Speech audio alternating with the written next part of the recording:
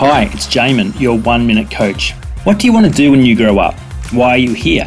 What's your purpose, calling, destiny in life? Because these are such big and daunting questions, most people avoid them completely. But here are a few simple steps to get you started. A. Believe everyone has a unique purpose in life that can be known. It's just a matter of searching in the right places for long enough. B. Say yes to what gives you life more often.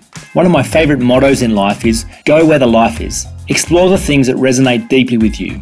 They are obviously connected with something that is uniquely and inherently you. C. Develop your strengths. The better you become at the things you are good at, the more you will be able to contribute to the world in these areas. This contribution is likely to be linked to your purpose. D. Be willing to fail as many times as it takes.